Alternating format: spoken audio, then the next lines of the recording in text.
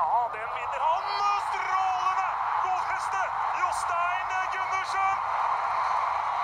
Det et så sterkt hodestøt. Han hadde en mulighet tidligere i omgangen. Hei og velkommen til ny episode av Tromsøball her på i Tromsø.no. Som dere kanskje skjønte av klippet, så har vi fått med oss gjest i dag. Selveste Jostein Gundersen. Velkommen til Tromsøball. Tusen hjertelig takk. Hyggelig å ha deg med. Mitt navn Tobias Eilertsen, og med meg i studio har jeg også Vegar Fjell. Vi kan starte først som sist med Viking, for vi er kanskje ikke helt ferdig med Viking. Hva i alle dager skjedde der, Jostein? Nei, det var en fantastisk opplevelse. Alt i hvert fall. Det var både opp- og nedturer i en og samme omgang, og vinne på den måten der, det noe man drømmer om egentlig hele karrieren, og man får ikke oppleve det så ofte, og da var det selvfølgelig veldig stort. Ja, har du opplevd noe sykere avslutning på en kamp i din TIL-karriere?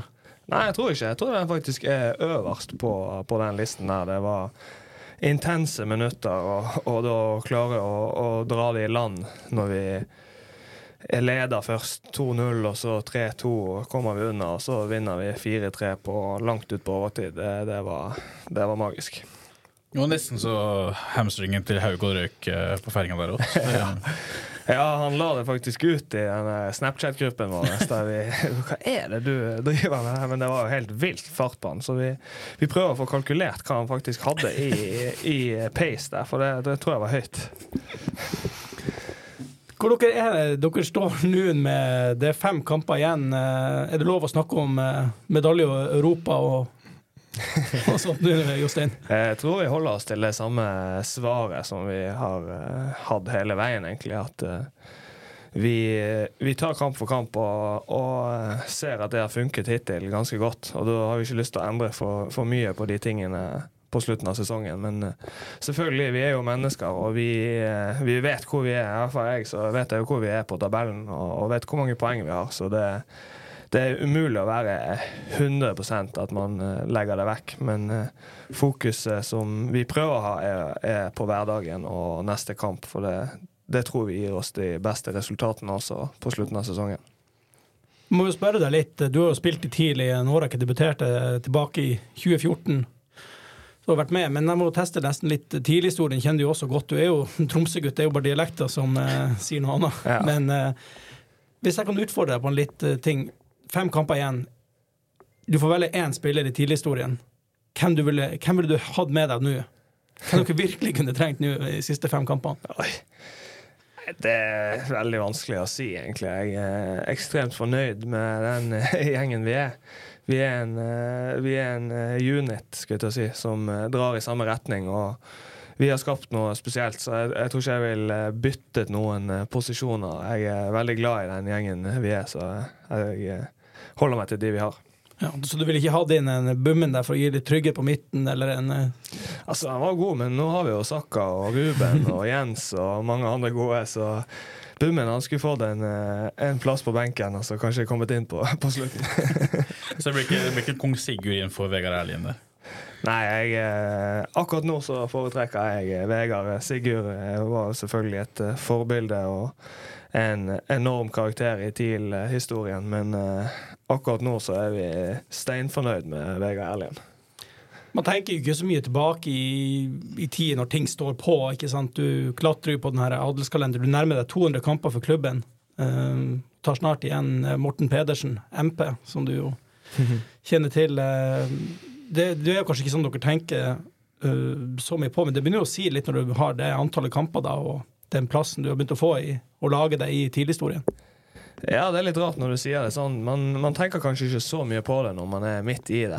Det litt sånn som hvor bra vi gjør det nå, og poeng og alt sånn. Man ikke helt klar over hva man med på før man ser tilbake på det, kanskje. Så for min del så det jo selvfølgelig kult det du sier, men jeg tror ikke jeg tenker så mye på det akkurat nå, og så tipper jeg kanskje at når jeg legger opp om noen år, at det noe jeg kommer til å ta med meg, og jeg kommer til å være veldig stolt av.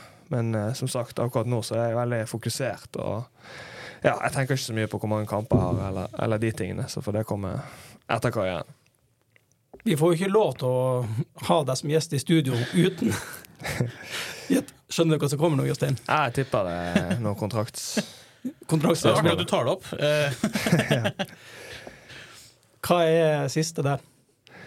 Nei, siste er egentlig det samme som jeg har sagt hele veien. Det ikke noe nytt å melde. Så trives veldig godt i TIL og ønsker å spille så bra som mulig ut sesongen, og kanskje enda lenger også. Jeg trives, som jeg har sagt mange ganger, ekstremt godt, og det skal mye til for at jeg drar herfra, så det er egentlig fortsatt status.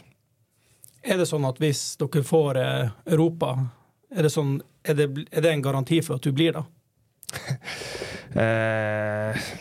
Det vanskelig å si noen garantier. Det sammensatt, selvfølgelig. Og Europa vil gjøre det enda vanskeligere å dra. Det åpenbart. Men det mange faktorer som spiller inn, og ikke bare det. Men jeg har på mange måter veldig lyst til å bli, og det absolutt bra muligheter for at jeg spiller neste år også.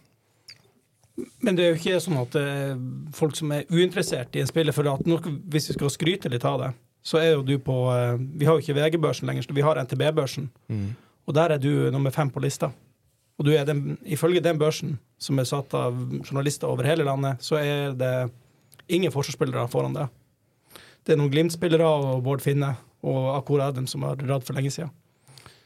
Du har en market value på transfermarkt på 600 000 euro, så det sier, og du 27 år, og det jo liksom peak age på fotball, så det må jo være flust av folk som av klubber som vil hente det. Jeg har nå sagt til agent og alt at jeg vil ikke tenke så mye på det nå akkurat i sesongen, så han tar seg egentlig av det der, og så klarer jeg å ha roen rundt det som skjer her nå, for det det jeg konsentrerer meg om åpenbart, fordi at vi kan potensielt skape historie her i TIL nå, og det noe jeg ikke ville byttet for noe som helst nesten, så får vi ta det etter hvert, men jeg god å være i nuet, tror jeg, og så må jeg selvfølgelig ta stilling til de tingene der, men akkurat nå så trives jeg veldig godt, og bare spiller så bra som mulig, og da har man jo kanskje litt gode kort på hånden også til mye forskjellig. Vil du si at det den beste sesongen din, hvis du skal vurdere det selv? Ja, jeg synes jo egentlig det. Alt i alt så det den beste sesongen jeg har hatt. Det har begynt å svinge nå sammen med resten av laget, og man får selvtillit, og man holder seg skadefri, som også har vært veldig viktig for meg. Bank i bordet har hatt en nesten helt skadefri oppkjøring og sesong, og da vet jeg at jeg kan få ut mye som jeg har ikke brent inne med i mange år, men i hvert fall hadde troen på at jeg kan få til å vise publikum her i Tromsø, så ja. Da synes jeg jo, det jo betimelig da å ta opp noe vi diskuterer på kontoret stadig vekk, Tobias, og for så vidt i podcasten også. Det jo du var jo på en landskamp der. Sitter du på tribunen? Ifølge deg selv så spiller du den beste fotballen du har gjort. Ifølge oss også.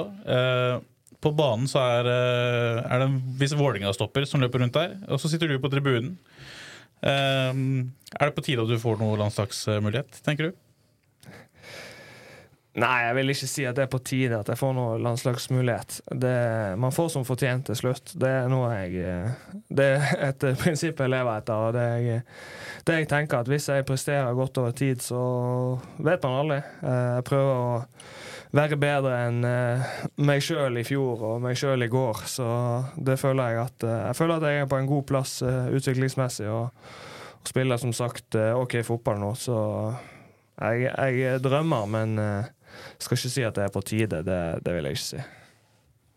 Men nå tenker jeg bare, for jeg skal snart la deg slippe litt, men jeg må bare utfordre litt mer på utlandet. Vi snakker om den her gyllene 96-generasjonen, den har vi jo nesten sluttet å skrive om, men det var skrevet om det i mange år. Og da var det jo Fredrik Michaelsen, han ga seg tidlig, men så var det Mikael Nord Ingebrigtsen, fikk seg et lite eventyr i IFK Göteborg og tilbake. Så har vi Ulrik i Lyon og Willem Svei og Nordsjælland, tilbake nå i Rosenborg. Runar vel på benken eller tribunen eller en annen plass i feil by. Typisk Runar, liksom, føler du at du også må ut en tur på et eller annet tidspunkt?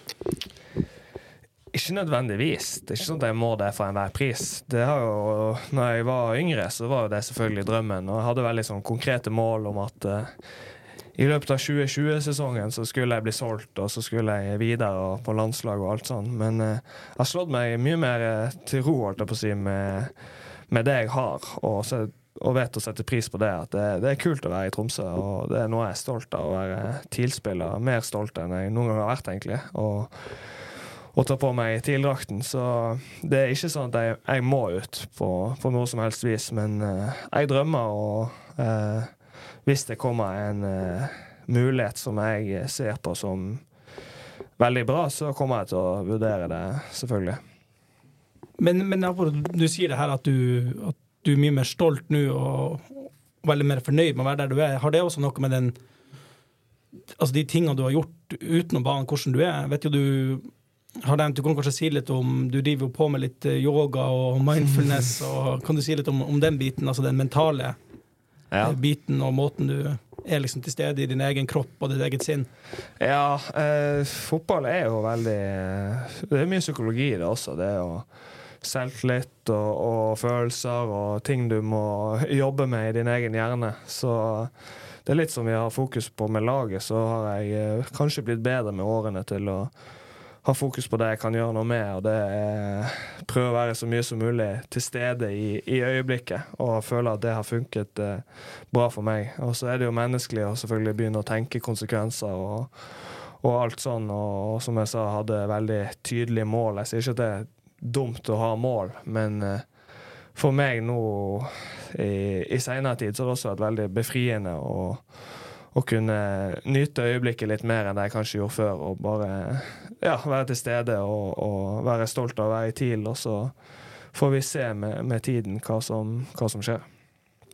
Det virker jo også som det ikke bare du, det virker jo som at det har vært skrøttet mye av kollektiv i år. Så det virker som at det er flere spillere altså i og rundt støtteapparatet, at det er en helt annen vibe i gruppa og en sånn kollektiv. Jeg vet ikke hvordan jeg skal sette ord på det, men det er liksom laget, det er liksom ikke så mye enkeltspillere. Du sa jo også i stad at det var vanskelig å sette inn en spiller fra fortida. Men det er jo også fordi det er vanskelig når ting fungerer såpass godt. At ja. Nei, vi er en fin gjeng som har fått printet inn av trenerteamet og andre folk at det er noe som betyr noe, og vi tenker utvikling, og når det også gir resultater, så blir det på en måte selvforsterkende. Da er det noe vi holder oss til og ønsker å fortsette med, for vi føler at det er kanskje ikke den eneste veien, men den veien for oss, og kanskje den beste veien til å få de resultatene som nevnt. Så vi har fokus på neste trening og neste kamp. Det kan være kjedelig til tider å høre om det, men det tror vi at kan gjøre at vi får en kul opplevelse 3. desember i Oslo.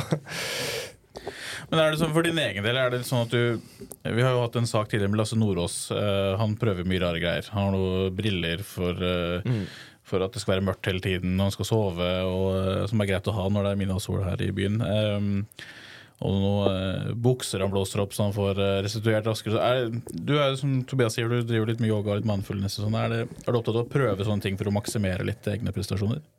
Ja, på et vis vil jeg si det. Jeg er veldig sånn nysgjerrig og søkende på mange vis, og har prøvd mye greier, og ikke alt jeg tar med meg videre, men jeg er åpen for en del, og så må det ikke bli for mye heller. Det kan bli helt klart for mye, så jeg føler jeg begynner å finne en god balanse på nysgjerrighet, og samtidig vite hva som har funket før, og hva som alltid kommer til å funke, og det aller viktigste er de tingene som man snakker om hele tiden, og det er trening og søvn og kosthold, og der er jeg veldig nøye, så krydrer jeg med litt andre ting også, så ja.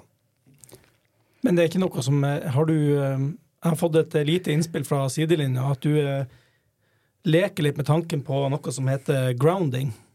Nei, det vil jeg faktisk si er fake news. Det er mer, jeg er veldig nysgjerrig, for jeg har hørt at Lasse Nordås har drevet litt med det, så jeg er veldig sånn nysgjerrig type, og spør litt hva det går i. Så når han fortalte om det, så var det noe selvfølgelig jeg var nysgjerrig på, men jeg har ikke tatt det hele veien som han har gjort enda, så hvis det kommer veldig tydelig forskning på at det her noe bra, så kan det hende at jeg snur. Jeg veldig åpen i sinnet på den måten. Men akkurat nå, så utenom å være barfot på sommeren, så det ikke så mye grounding. Hva med heat shock protein? Det noe... Ja, det litt det pleier å være litt på kødd. Jeg og en kompis pleier å være til badstue og bade i havet en gang i uken faktisk.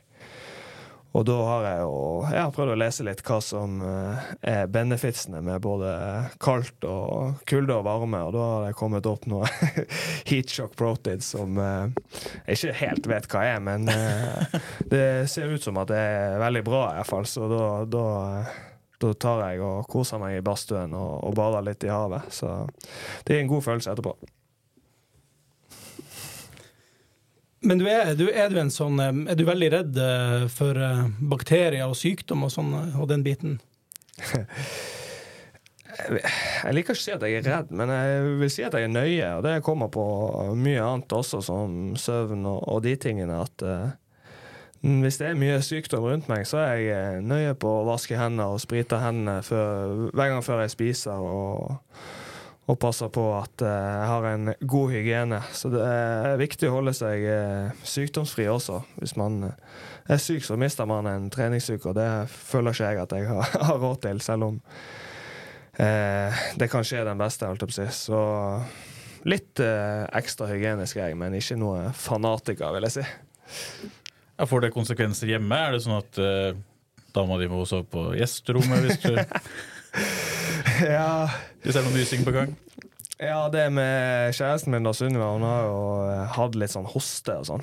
Og da har jo det egentlig vært hovedgreien at hun har hostet noe helt sinnssykt mye tidligere i år på natten. Og da har jo søvnkvaliteten gått drastisk nedover. Så da har vi funnet en liten løsning på at når den hosten kommer, så tar vi og legger oss på hvert vårt rom, fordi at det gir meg en bedre søvnkvalitet som jeg trenger til fotballen, og trenger for å være klar til kamp. Så det du sier også det her indirekte at det du som bestemmer, for at jeg leste jo i intervjuet at hun var åpen for å flytte på seg og var litt nysgjerrig. Og sa at kunne godt tenkt seg at du kanskje dro videre nå. Ja, men akkurat på min karriere så det nok jeg som bestemmer. Jeg kommer til å ta de valgene som jeg tror best for meg selv, og så har jeg heldigvis en bra kjæreste som støtter meg på det, og som sånn sett kan være fleksibel. Så jeg tar mine valg etter hva jeg tror best for meg på banen, og så får hun godta det som det Hun har ikke noe den type fotballkarriere du har, men hun spiller jo fotball selv også. Hjelper det litt også på at hun forstår den lidenskapen du har for det du gjør? Ja, det tror jeg absolutt en fordel. Hun spiller selv på Bjørnevatn faktisk i Kirkenes, og har spilt fotball hele oppveksten og vet hva det dreier seg om, så jeg føler at hun veldig, hun støtter meg og skjønner og ser at det her en kort karriere, og da må du bruke det for alt det verdt, og hun har forståelse for at jeg gjør litt rare og sære prioriteringer, som å sove på gjesterommet for eksempel, så det setter jeg pris på at hun har en sånn forståelse for det. Hvis jeg kan utfordre deg litt på laget du i dag, hvem som the unsung hero på dagens tidlag? Finns det noen? Hva du legger i unsung hero? En som får litt sånn ufortjent, litt oppmerksomhet, en som viktigere enn man tror. Oi. Det jo mange, holdt jeg på å si. Jeg vil si Simon Thomas en veldig viktig person, og veldig fin person å ha i gruppen. Han har dessverre ikke fått spille så mye som han ønsket selv, og jo en ekstremt god keeper, så jeg skal trekke frem en som jeg kommer på nå i farten, så vil jeg si han, for han kommer hver eneste dag med et smil om munnen, og pusher resten av laget, og pusher seg selv, og klager aldri, så det en utrolig fin fyr å ha i garderoben med seg. Og det til tross for at han har fortid i Bodø-Glimt. Ja, ja, det sant. Og det kommer jo også til et spørsmål, det er jo rent hypotetisk, men hvis det skulle bli sånn som, hvis tabellen står seg akkurat som den gjør nå, og dere blir nummer 4, så er dere jo avhengig av cupfinalen ende i et visst favør. Hva du tenker om cupfinalen hvis tabellen blir som den er nå? Hvis det skjer, så må man jo heie på Bodø/Glimt, og det er jo ganske sykt å tenke på. Men det er ikke på grunn av Bodø/Glimt, det er på grunn av at det kan potensielt gi oss en europaplass, og da må vi jo bare heie på det gule laget, som Helge Skog pleier å si. Så ja, jeg håper egentlig at det ikke blir en problemstilling, men hvis det skjer, så ønsker jeg europaplass, og det tror jeg de fleste vil. Ja, for at i en ideell verden så kan det utfordre det videre da. Så hvis dere sikrer medalje, som i seg selv da vil gi Europa, og det da er cupfinalen, hvem heier dere på da? Er det Jakob, Kito og Kasper sitt Molde, eller er det Runar og Bassi sitt Glimt? Nei, det blir nok Molde man heier på, men jeg kommer ikke til å være noe fanatisk supporter av noen av lagene, egentlig. Jeg bryr meg egentlig ikke så mye når ikke vi er der som vi skulle ha vært, så de får nå bare gjøre opp de 2 lagene, men vi satser på at det blir Molde hvis det ikke går ut over oss og Europa. Men for dere har jo en fjær å plukke med Molde, altså det er long overdue med en seier på Aker stadion. Jeg gikk tilbake i arkiven og sa at TIL har ikke vunnet der siden 2010, da var du 14 år gammel og spilte på Fløya. Og TIL vant 3-2. Så du har jo vært der noen ganger, men det har aldri gått veien, så hvorfor skal du gjøre det på mandagen? Vi har aldri knekt helt den Molde-koden borte. Det har vært kamper der vi har prestert godt, men så har vi blitt veldig hardt straffet til tider, og så tror jeg at vi er i hvert fall bedre forberedt enn vi kanskje har vært siden 2000 og, ja, på 10 år. Inn i en sånn type kamp, så vi føler at vi er nærmere kvalitetsmessig enn det vi ikke noen gang har vært, men vi har vært på lenge, så det blir litt annerledes enn tidligere. Jeg tror at vi har en god plan og en selvtillit i laget etter opplevelsen i Stavanger som vi kan bruke til våres fordel, og så er det på tide at vi får en 3-poenger på Aker stadion, for det har jeg aldri opplevd. Kan du ta noen spørsmål for utsiden av fotballen kanskje? Som bortsett fra at du var årets integer i 2015, og vi har gjort litt research og veldig bra research på det, men du har også drevet med friidrett, og så kommer du vel fra en svømmefamilie. Er det sånn at du egentlig kunne vært god i noe helt annet? Har vi gått glipp av et kjempetalent i svømming, for eksempel? Nei, jeg tror jo egentlig ikke det. Mine foreldre er mye bedre enn meg i svømming, og jeg kommer som sagt fra en svømmefamilie, så det satt seg aldri fast i meg. Jeg har alltid fått tyn egentlig i familien, at fotball er en puddingidrett som de står ikke opp før klokken 8, og da er det frokost først, og så er det trening klokken 11, men da har jo svømmerne trent i 5 timer allerede, så vi har det fint som fotballspiller. Jeg trives veldig godt med det. Er det derfor du ble fotballspiller? Fordi du kunne sove litt lenger? Ja, kun derfor. Jeg synes det er ganske mye gøyere. Det blir litt monotont for min del å svømme frem og tilbake der i et lite basseng, og så har jeg samtidig veldig respekt for den idretten og den jobben som må legges ned, og hvis du skal kunne leve av det, så må du være helt oppe i verdenstoppen og svømt dine meter og trent dine timer, så jeg har nok tatt med meg litt av den, selv om jeg ikke ble noen svømmer, så har jeg nok litt sånn mentalitet og ting jeg har lært fra familien min om at hardt arbeid lønner seg. Og så er det noe jeg har lurt på siden denne TV-serien gikk på TV 2, som fulgte dere. Har du lært deg hva en bokklubb er? Ja, jeg fikk jo mye tyn på det etter den episoden der, så jeg hadde jo fullstendig misforstått. Men jeg står i det, at det er en bedre variant min type bokklubb.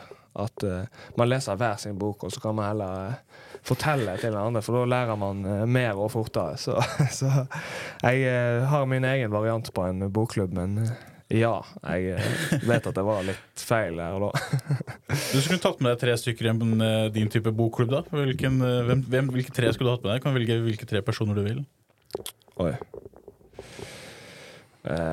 Jo Nesbø, Barack Obama og Erna Solberg. Høres ut som en spennende bokklubb. Ja.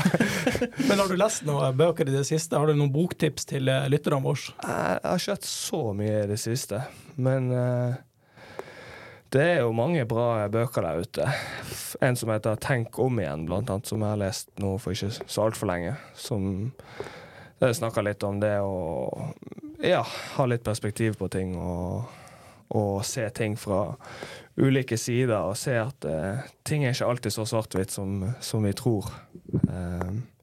Det jo blant annet en del konflikter i verden nå der det veldig polarisert en eller andre siden, mens jeg kanskje litt sånn person, og jeg synes det viktig å få ha med seg i hvert fall at ting ofte har flere sider, og det noe mange, inkludert meg selv, kan bli bedre på, og som man må være bevisst på, for det lett å gjøre seg opp en mening litt for raskt.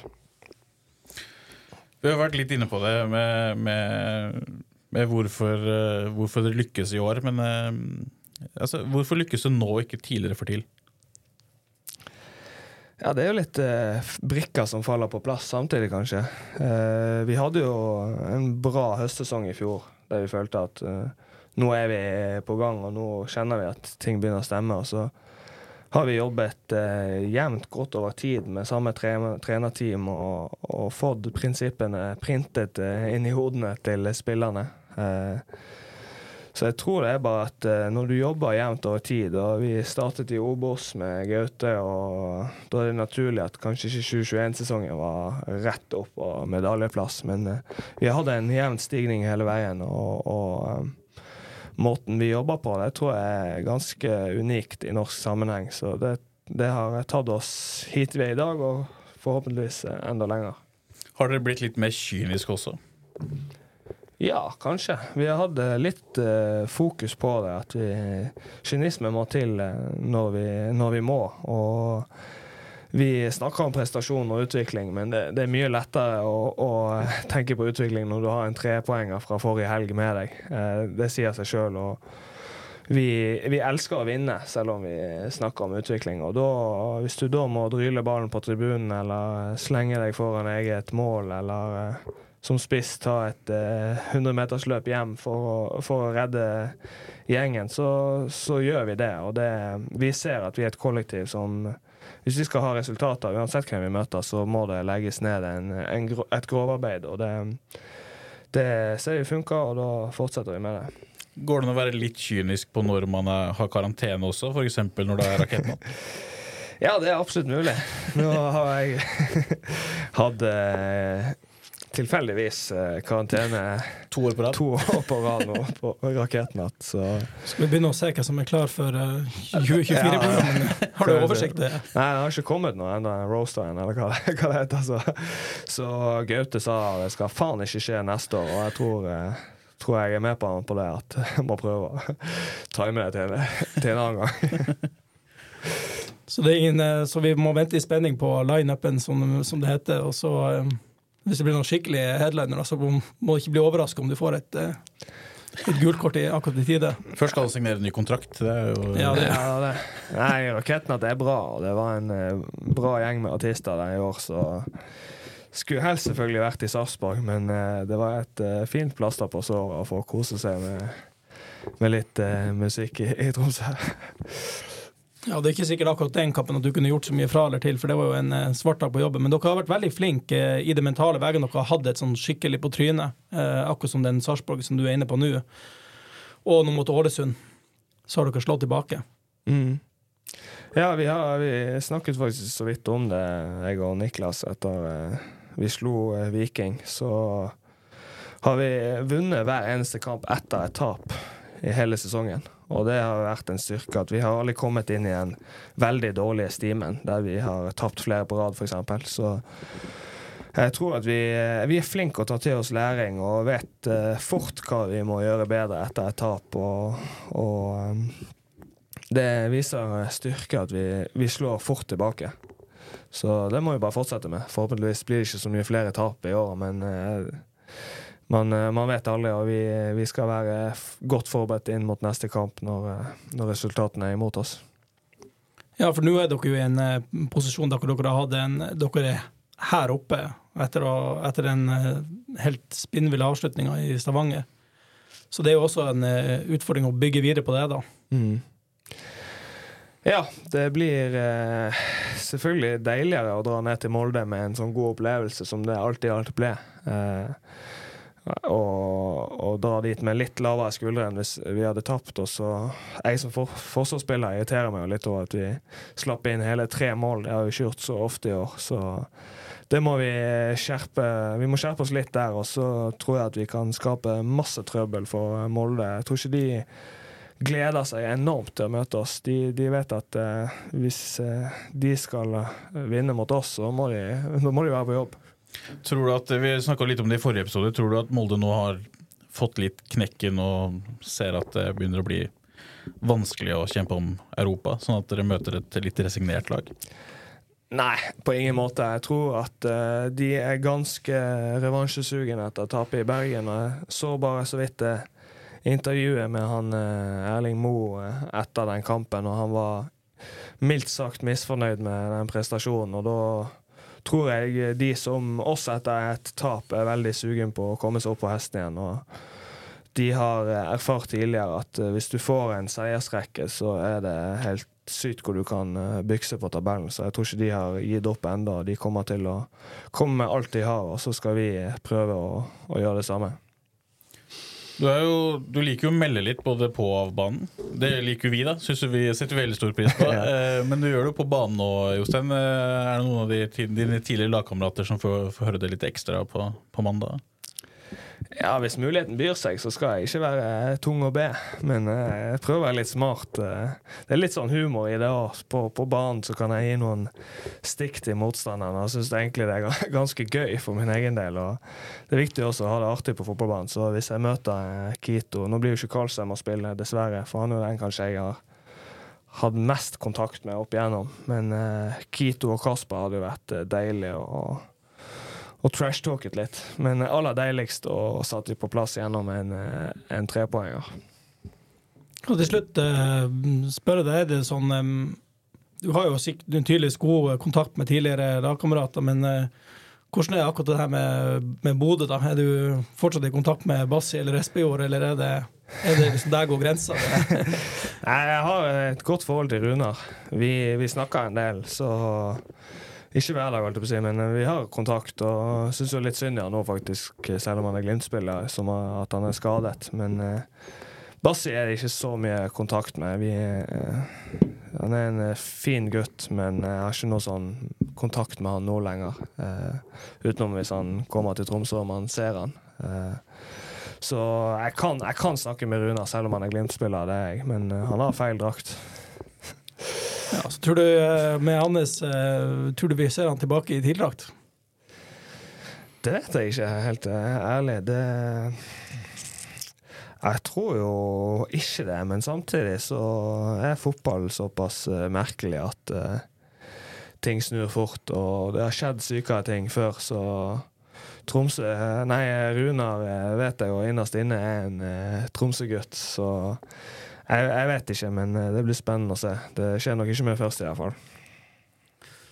Nei, men da tror jeg vi skal begynne å runde av og ønske dere masse lykke til på mandagen. Det blir jævlig spennende å se hva dere får til på en ganske artig setting mandag klokka 9, men det jo fordeler og ulemper, ikke sant, Jostein, med det? Ja, det jo Champions League-time, som vi sa, så det tror alle jeg har spilt så sent før, så det blir artig det. Og så blir det vel ikke så alt for mye supportere på en tribun der, så ærlig må vi være. Så det blir litt annerledes enn i Stavanger, men et godt lag, så vi gleder oss veldig mye. Yes, men da takker vi for følget, og takk for praten, Jostein, Vegar. Vi på gjensyn. Ok, det bra.